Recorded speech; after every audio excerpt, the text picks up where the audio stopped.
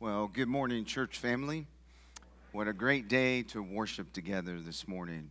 We want to give a shout out to everyone who's downstairs in the fellowship hall, making space for us upstairs, to let them know we haven't forgotten about them.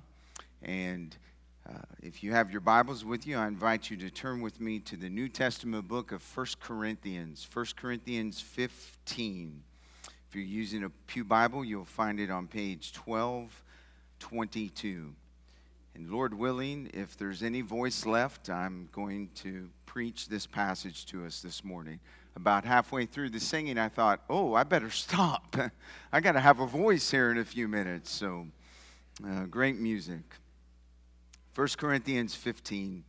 And I want to speak for a few minutes this morning on this subject of first importance. And we'll begin reading in verse number 1. And this is what the Word of God says. Now I would remind you, brothers, of the gospel I preached to you, which you received, in which you stand, and by which you are being saved, if you hold fast to the word I preached to you, unless you believed in vain.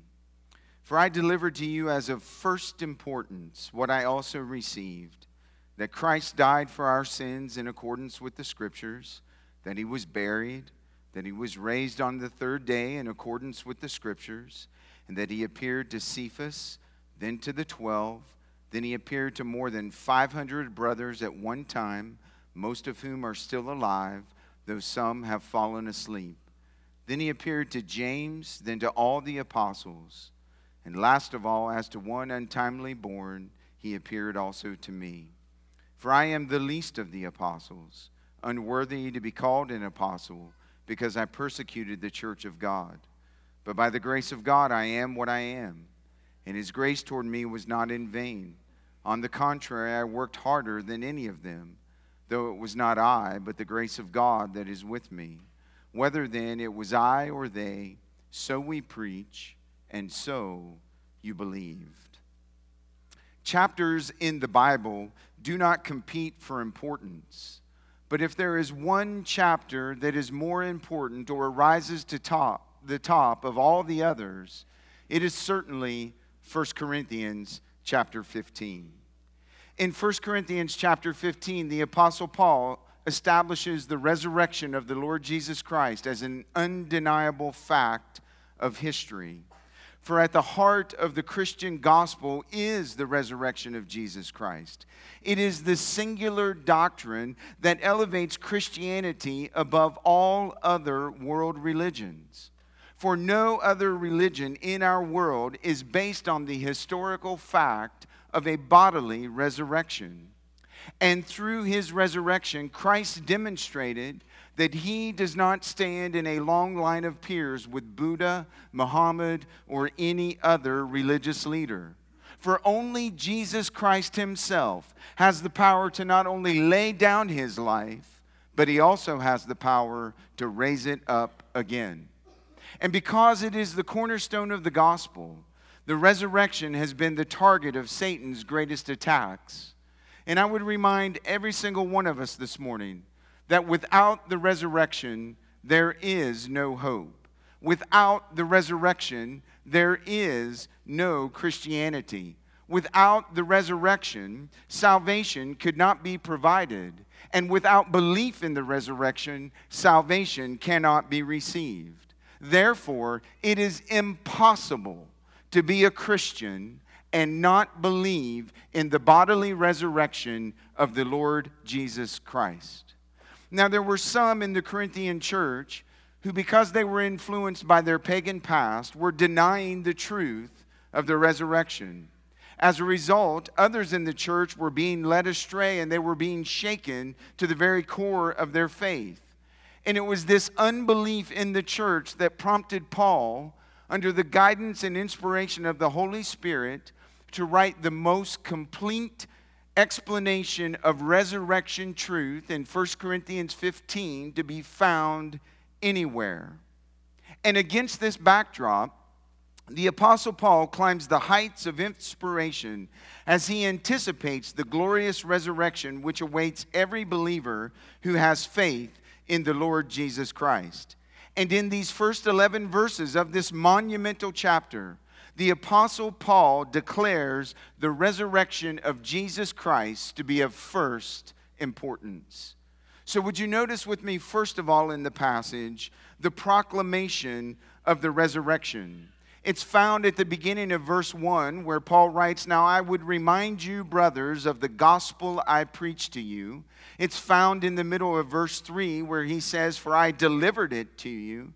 And it is found in verse 11, where he says, "Whether then it was I or they, so we preach, and so you believed." These verses refer to the Apostle Paul's initial first 5 years and visit to the Corinthian people when he began his 1.5 year ministry among them.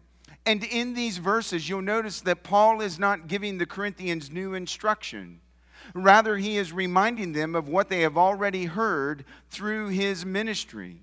And he tells them and he tells us that Paul's ministry was a ministry of proclamation. That when he arrived in Corinth, he preached to the Corinthians. And through his authoritative preaching, not something of his own imagination, the Apostle Paul delivered what God had authored, namely the gospel, the death, the burial, and the resurrection of the Lord Jesus Christ. Friends, this is the gospel. This is why we have gathered today to sing and to celebrate the death, the burial, and the resurrection of Jesus Christ. And this is the only gospel. There is only one gospel to proclaim, and anything else that is proclaimed, it comes from the preacher's imagination and innovation. And because there is only one gospel, this gospel must be constantly and consistently proclaimed if people are ever to believe and to be saved through its message.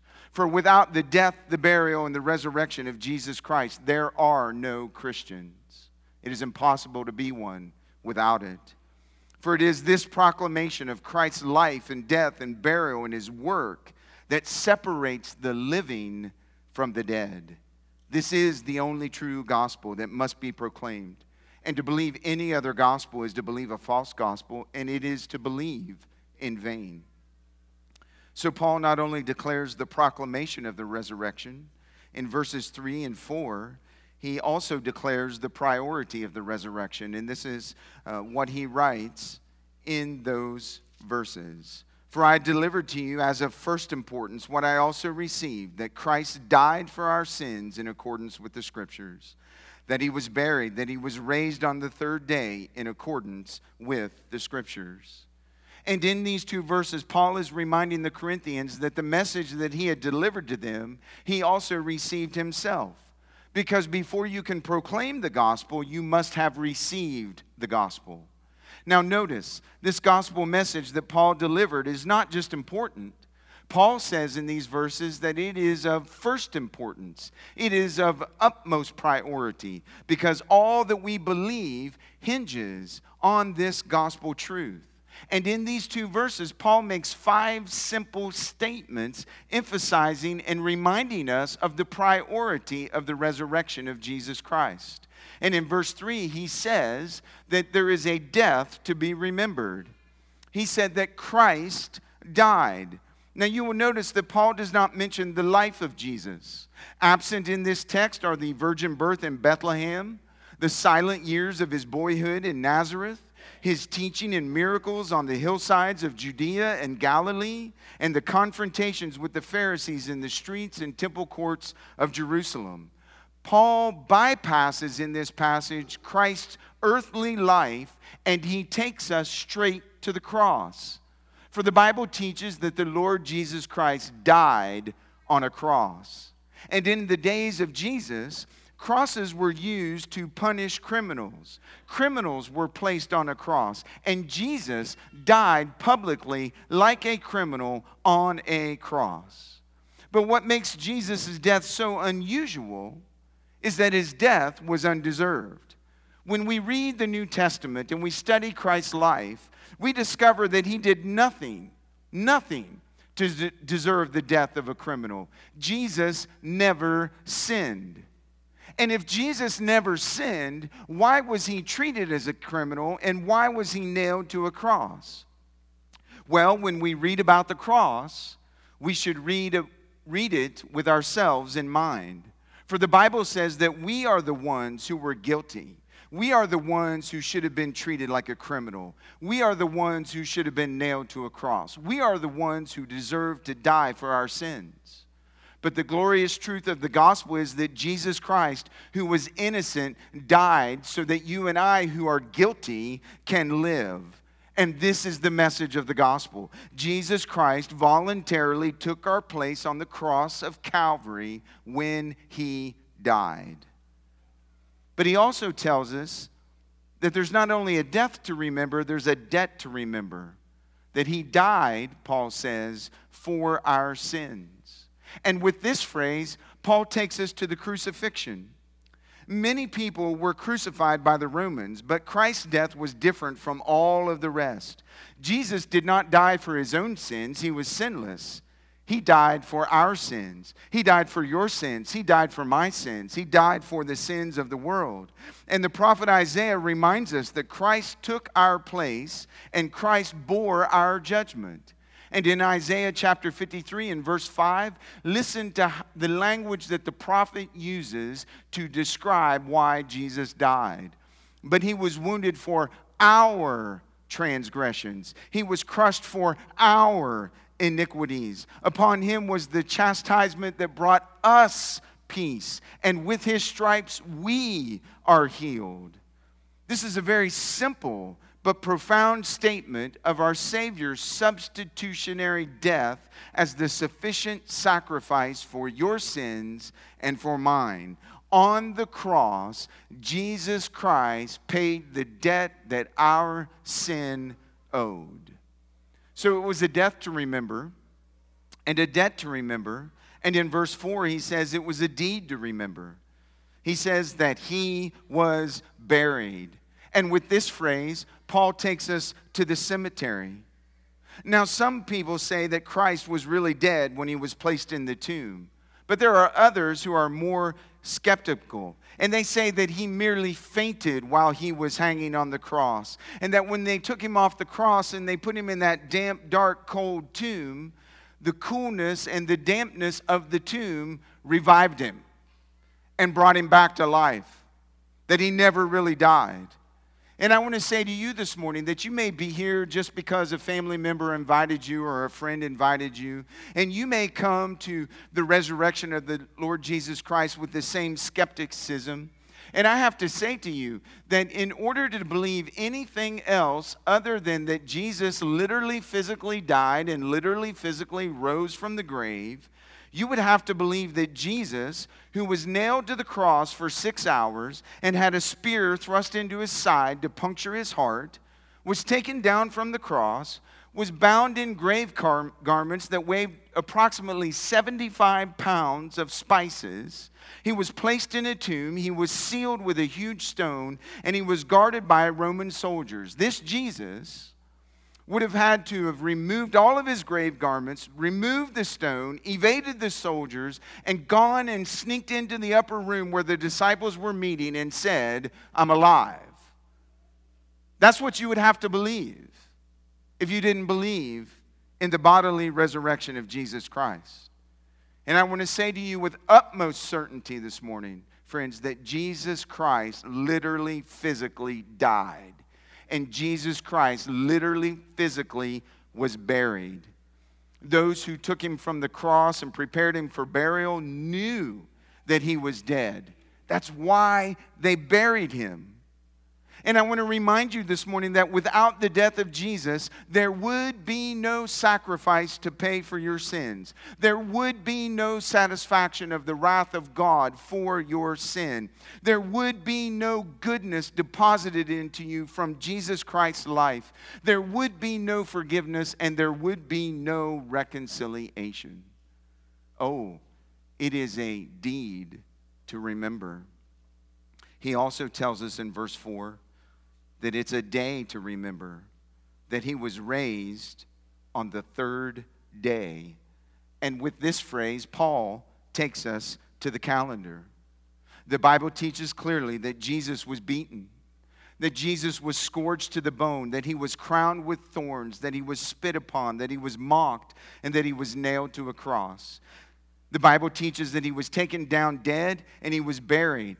And when they buried him after his death, the curtain in the temple was torn in two from top to bottom. The Bible says that when he died on the cross, the earth shook and the rocks split and graves opened wide. And the message seemed to be, on all accounts, that Jesus was defeated. And the tomb was closed upon him. It was sealed and it was guarded. It was all over, seemingly. Death had seemingly triumphed. But Paul reminds us that 3 days later, Jesus rose from the dead. Now, don't miss this morning. The language that Paul uses in this text, the tense of the language that he uses, emphasizes that today, 2,000 years later, Jesus Christ still lives. And he moves and he works in his churches and in people's lives. And John, one of his followers, got a glimpse of this truth. In the book of Revelation, on the island of Patmos, the Lord Jesus Christ appeared to him. And in Revelation 1:18, this is what Jesus said to him: I am the living one. I died, and behold, I am alive forevermore, and I have the keys of death and Hades. And the only person that could hold the keys to death and Hades is the one who has conquered death and risen victorious. It is the resurrection of Christ that satisfies God the Father's judgment and justice for sin. And in the resurrection of Christ, we see God the Father accept his Son's work on our behalf. Christ's bodily resurrection declares to the world that sin, death, hell, Satan, all of it has been defeated. And without the resurrection of Christ, there would be no guarantee of these realities. There would be no victory over sin and death. There would be no conquering of the devil. There would be no eternal life. Oh, friends, but because Jesus died and rose again, we can be assured that if we confess our sins and turn from them and trust Christ as our Savior, when we die, we will rise again and spend eternity with him. It was a day to be remembered. Finally, in verse 4, you'll see it was a detail to remember. Paul says that all of this truth took place in accordance with the Scriptures. The Word of God testifies over and over to the fact of the bodily resurrection of the Lord Jesus Christ. And when Paul says, according to the Scriptures, he is referring to the Old Testament Scriptures. And over again in the Old Testament, either directly or indirectly, literally, or in figures of speech, the Old Testament promised and foretold and looked into the future of the life, the death, and the burial of Jesus Christ. That's why one scholar described the testimony of the Scriptures concerning Christ's bodily resurrection this way. He said, the resurrection of Christ so penetrates the literature of the New Testament that if you lifted out every passage in which a reference is made to the resurrection, you would have a collection of writings so mutilated that what remained could no longer be understood. It is a proven fact of history, friends. Jesus Christ rose from the grave. So Paul not only declares the proclamation of the resurrection and the priority of the resurrection, he also declares the proofs of the resurrection in verses 5 through 9. The resurrection of Jesus Christ is the best proved fact in history. And in verses 5 through 9, Paul gives historical evidences of the resurrection of Christ that have never been successfully discounted. I want you to notice in the text in verses 5 through 8, he uses one phrase over and over again. It's the word or the phrase, he appeared. The Bible consistently speaks of Jesus' appearing or of him manifesting himself after his resurrection. That he was known and recognized by those whom he chose to reveal himself. And the record shows that he revealed himself to all of his followers. That's why Luke summarized his appearing after his resurrection this way in Acts chapter 1 and verse 3. He says he presented himself alive to them after his suffering by many proofs, appearing to them during 40 days and speaking about the kingdom of God. He appeared to them over 40 days. So who does Paul tell us as proof that Jesus appeared to? Well, notice in verse 5, he was seen by his friends, and that he appeared to Cephas. Cephas is Peter. Jesus appeared to Peter, the very one who denied him 3 times. And in it, going to Peter first, Jesus emphasized his grace. Could you imagine if you were Peter saying to the Lord just hours before he was crucified, "I'll never deny you. I will go with you anywhere." And Jesus looking at him and saying, "Before the crow makes noise 3 times, you will deny me 3 times." Could you imagine being that man? And the grace that displayed on the Lord Jesus Christ's face and life as he appeared to Peter. Peter had forsaken Jesus, but Jesus had not forsaken him. And Christ appeared to Peter because he loved Peter.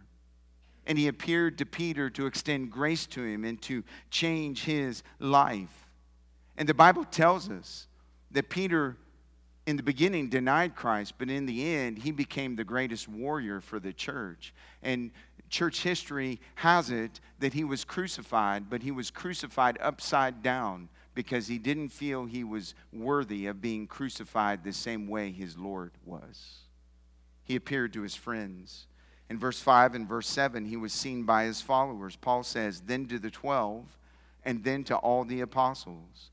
Jesus appeared to the disciples, and he appeared to the apostles. And the Bible teaches that his followers did not expect to see him because they locked themselves in a room. They were worried that they were going to be arrested and experience the same fate that Jesus had. And this is how Luke records Jesus' appearing to his followers in Luke chapter 24 and verse 36. And Luke says, and as they were talking about these things, Jesus himself stood among them and said to them, "Peace to you." Could you imagine being in that room? Locked up, hiding out, afraid to be arrested? And Jesus all of a sudden appearing? They were shocked. They were amazed. And he appeared to them again on the seashore. And he had breakfast with them, John says. They ate a meal together, and he fellowshiped with his followers after his resurrection. And those who followed him and whom the Lord used to establish his church and spread the gospel all over the world saw firsthand his resurrected body. They were honest, capable, reliable witnesses to the most important event in all of history. He appeared to his followers. In verse 6, he was seen by his flock. Paul says, then he appeared to more than 500 brothers at one time, most of whom are still alive, though some have fallen asleep. This verse is so important because there's no other occasion recorded where Jesus appeared before such a vast number of people to testify to the fact of his resurrection.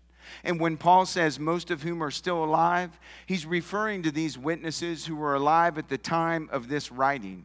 But notice something even more significant in this verse. Don't miss it. It's so good. He refers to the brothers who are no longer alive, do you see it? As having fallen asleep. That is a consistent description that the Bible uses over and over for people who have trusted in Christ for their salvation when they die. And the Bible is trying to teach us something. The Bible is teaching us that as we celebrate the resurrection of Jesus Christ, we can also look forward to the fact that if our sins are forgiven and if we've trusted Christ as our Savior, when we die, we're going to rise again just like Jesus did. Therefore, the Bible says when a believer dies, they merely fall asleep. The Bible would describe it this way. When you die as a believer in Christ, you're more alive than you've ever been, because to be absent from the body is to be present with the Lord. And all of this was gained on your behalf and my behalf because of Jesus' resurrection. Death no longer has a hold on us. We merely take a nap. In verse 7, he says that he was seen by his family. Oh, don't miss this. Then he appeared to James. James was the half-brother of Jesus. And James, while Jesus was alive, was a skeptic. He didn't believe in his brother. Could you imagine growing up with Jesus? And Mary and Joseph looking at you if you were James and saying, why can't you be more like your brother? Why can't you listen and obey like he does? And he didn't believe. But now, his brother appears to him, and James believes.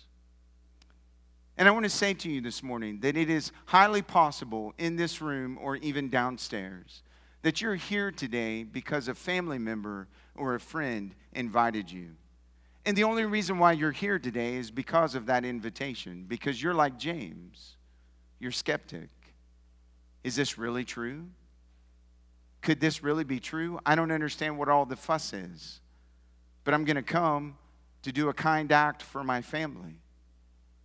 I've prayed for you. Many in this church have prayed for you that in this moment, even right now, while I'm speaking the word of God to you, that you would have a moment like James, and that you would be utterly convinced through the word of God and the power of the Holy Spirit that what Jesus said and did was true, and that you would come to believe in Jesus just as James did.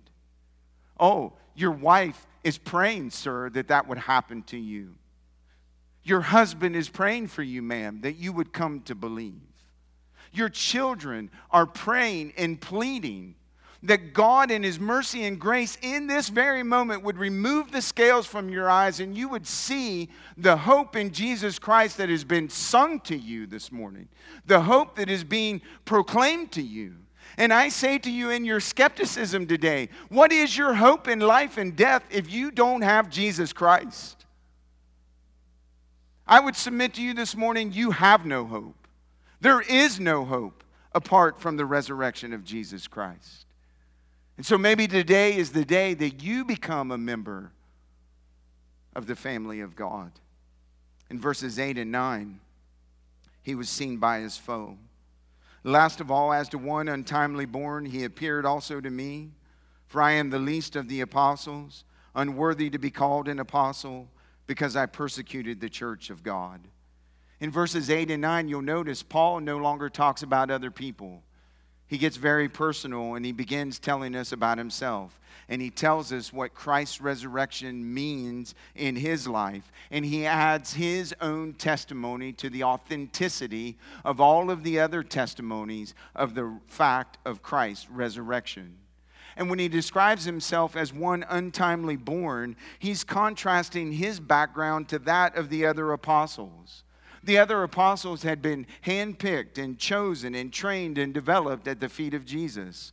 Paul, on the other hand, was brought into the apostleship later in life on a dramatic encounter with the Lord Jesus Christ himself in a very sudden, unusual, violent way.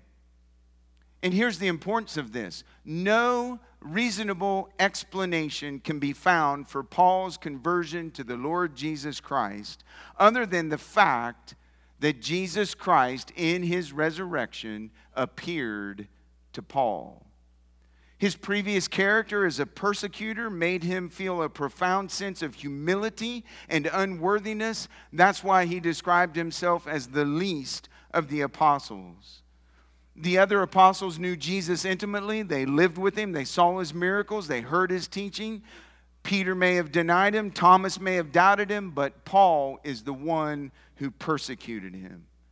And he is testifying to this fact that he saw the bodily resurrection of Christ himself, and he was forever changed.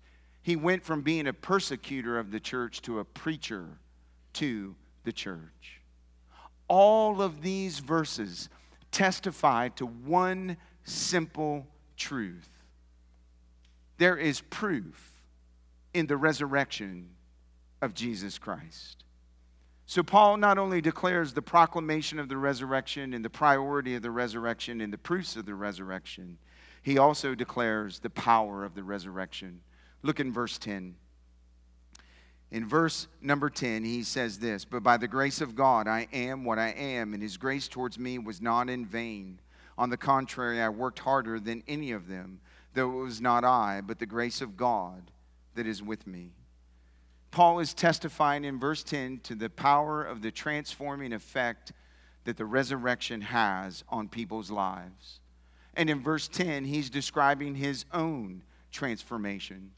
The resurrection of Jesus Christ, he says, brought about 3 changes in his life. Notice them with me.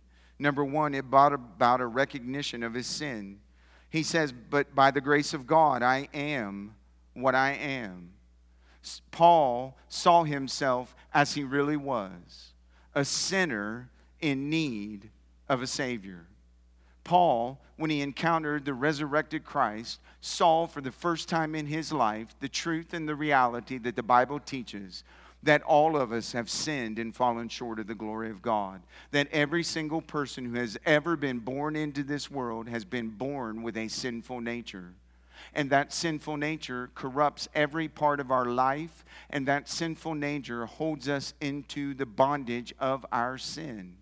And no matter how hard we try, no matter how many good leaves we turn over, no matter how hard we try to be a good person, we in and of ourselves can never undo our sinful nature.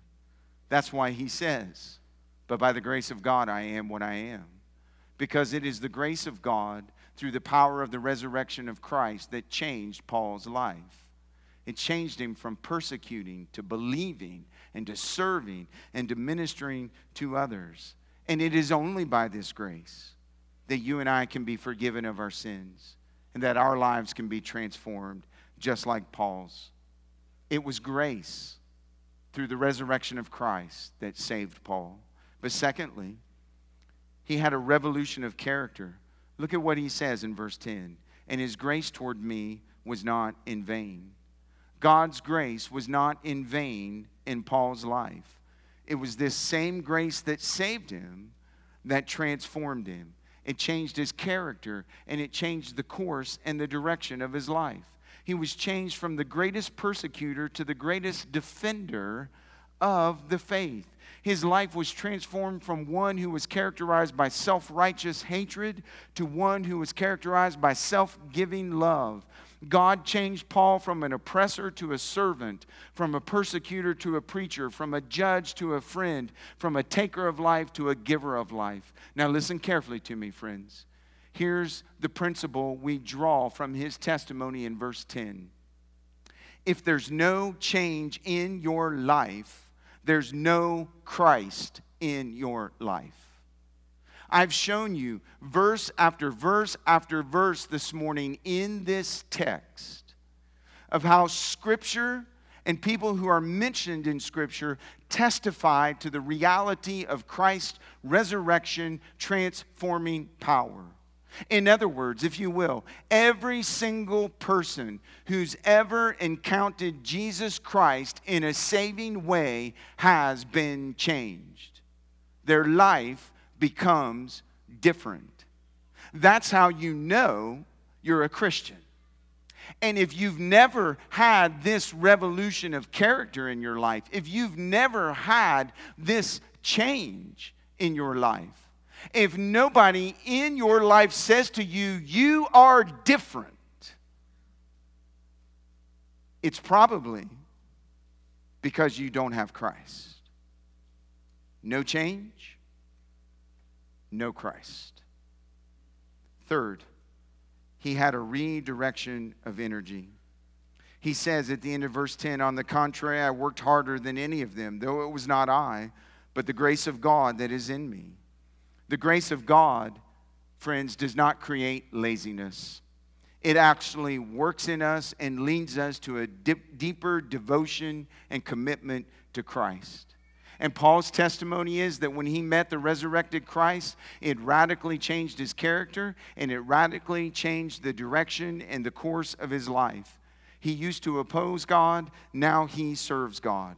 And some scholars estimate, listen to this, that he traveled 17 to 20 miles every day in his ministry, ministering to people. That he covered over 5,880 miles on foot and over 6,770 miles by sea to take the gospel that transformed him everywhere and to serve God. And the point of it is all of this. When your life has been changed by the gospel, you have new desires. You have a new purpose, and you have a new direction for your life. That's my testimony. Is it your testimony? I can't tell you how many times I changed my major my first 2 years of college until God radically changed my life through His Son and gave me a clear purpose and direction for my life. And He took a young boy who was timid and shy and afraid to stand up in front of people, and with his sense of humor, put him in a pulpit. That is a dramatic reversal of life. It is a dramatic change in direction and purpose and passion and living. And that is also how you know you've encountered the resurrected Christ. There is a dramatic reversal in your life. It's what happened to Paul. It's what happened to me. I wonder if it's happened to you. Well, Paul not only declares the proclamation of the resurrection and the priority of the resurrection and the proofs of the resurrection and the power of the resurrection, finally, he declares the proper response to the resurrection. Look at the beginning of the passage in verse 1 and verse 2. Which you received, in which you stand, and by which you are being saved, if you hold fast to the word I preached to you, unless you believed in vain. The Apostle Paul took the Corinthians, and he takes you and me back to the fundamental question of what it means to be a Christian. A Christian in our day and age seems to be anyone who claims to be one, no matter what their life testifies to and no matter what their beliefs testify to. That you can just claim it, and there it is. But Paul has no such ambiguity in his definition of a Christian.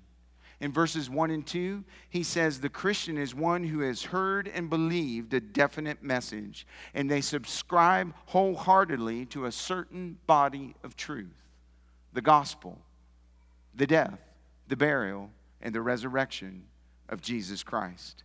And this is what he says. This is the response to everything that I've proclaimed to you this morning. It is, first of all, to be received. He says in verse 1, which you received. And it's personal, isn't it? You received it. Somebody can't receive it for you. Somebody can't believe it in proxy for you. You individually must have an encounter with the resurrected Lord Jesus Christ. You must receive this message. This is how a person is forgiven of their sins. It's how they're saved. It's how they're given the promise of eternal life. It's how they're given a new life. You hear this gospel that has been proclaimed to you, and you receive it for yourself. Secondly, he says you stand in this gospel. In verse 1, he says, in which you stand. He's saying not only did the Corinthians receive this word, they stood on this word as the assurance of their salvation. They believed it. They put their whole life on this truth, the death, the burial, and the resurrection of Jesus Christ. They stood in it.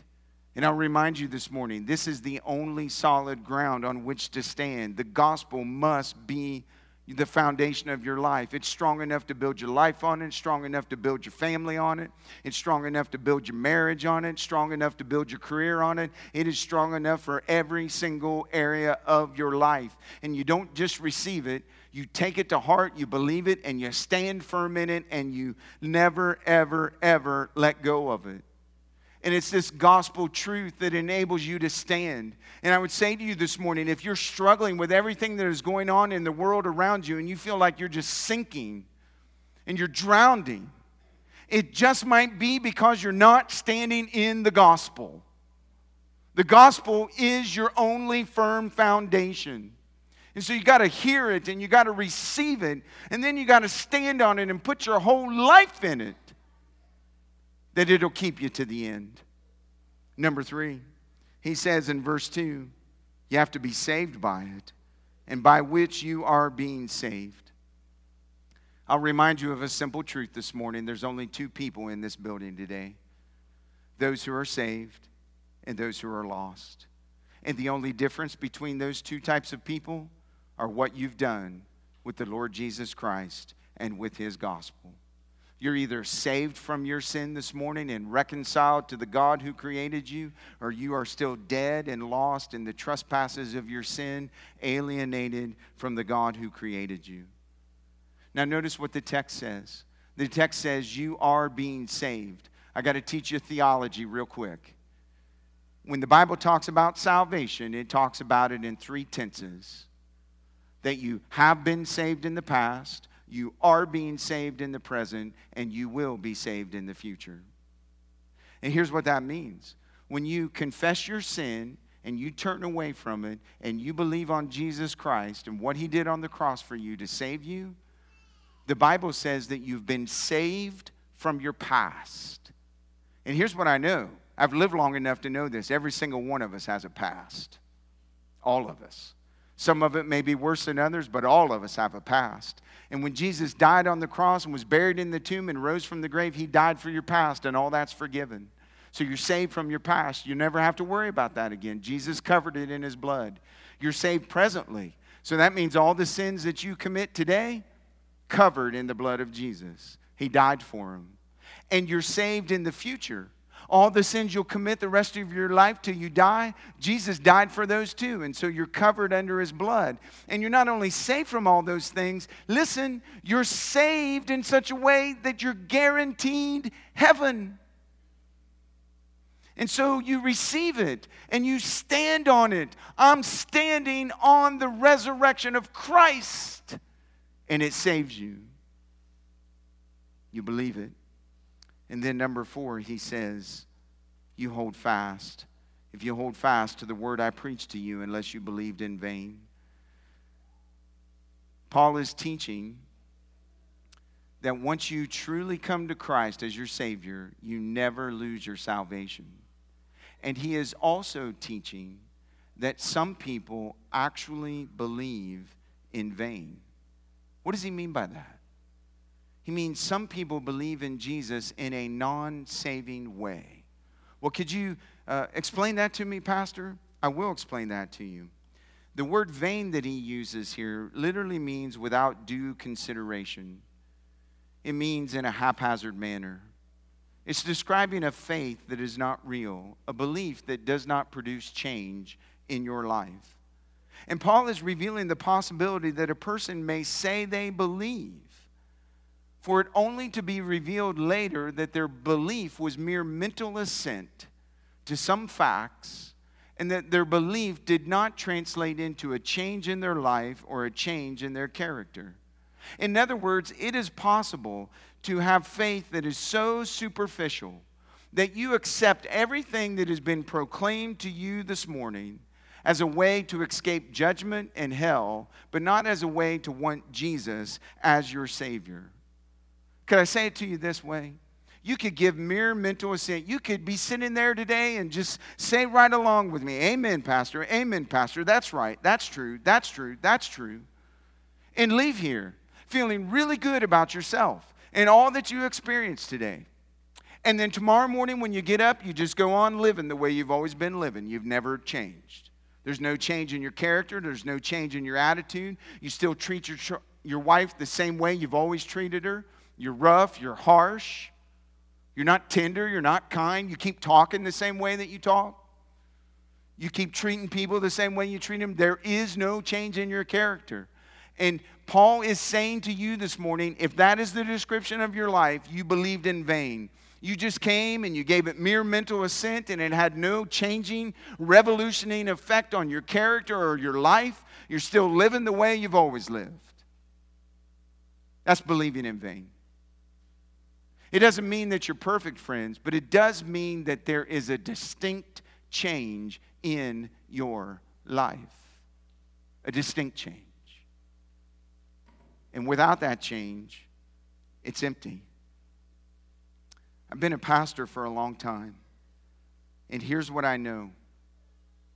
Too many people are resting their eternity on a prayer they prayed, or an aisle they walked down, or their grandmother's prayers, or their mother's prayers to get them to heaven. And they're not resting on the fact that they've encountered Jesus Christ. They've received Him. They're standing in Him. They're holding fast to Him. And their life has been changed. That is the true gospel, friends. There is no other gospel. There isn't one. So if you're resting on anything other than that, you're resting in vain. You're resting in emptiness. Continuing to follow Jesus, continuing to serve Him, no matter what happens in your life, is a sign of true saving faith. And Jesus taught about this. He taught about it in the parable of the soils. He talked about how a sower went out to sow, and he had a bag of seed, and he threw it around, and it went on 4 different types of soil. And only one of the soils that the seed went on did it take root and bear fruit. The rest withered away. What's he saying? Belief in vain. No change in your life. No change. No Christ. It is possible to give mere mental assent to the facts of the gospel and never be changed by the gospel. I want you to avoid that today. I want you to hear it. I want you to receive it. I want you to stand on it. I want you to hold fast to it. It's your only hope in life. And it's your only hope in death. And so I ask you this morning, dear friend, is the resurrection of Jesus Christ real to you? Is it real to you? Can you sing the words of the songs that we sung today with joy and hope and peace because you're singing about your own life and what Christ has done? Is it real to you? Have you received this gospel message? Are you standing on this gospel message? Are you being saved by this gospel message? Are you different today because of the resurrection of Jesus Christ? The Bible says in Romans 10:13 that whoever calls on the name of the Lord shall be saved. That if you'll believe in your heart the Lord Jesus Christ and that God raised Him from the dead, and you'll confess with your mouth that you are a sinner, He will hear your prayer and save you. And if you have never confessed your sin to God, if you've never turned away from your sin and turned to Christ, if you've never believed on Christ for your eternal salvation in heaven, won't you come to Jesus today? He died for you so that you could live in Him. Let's pray.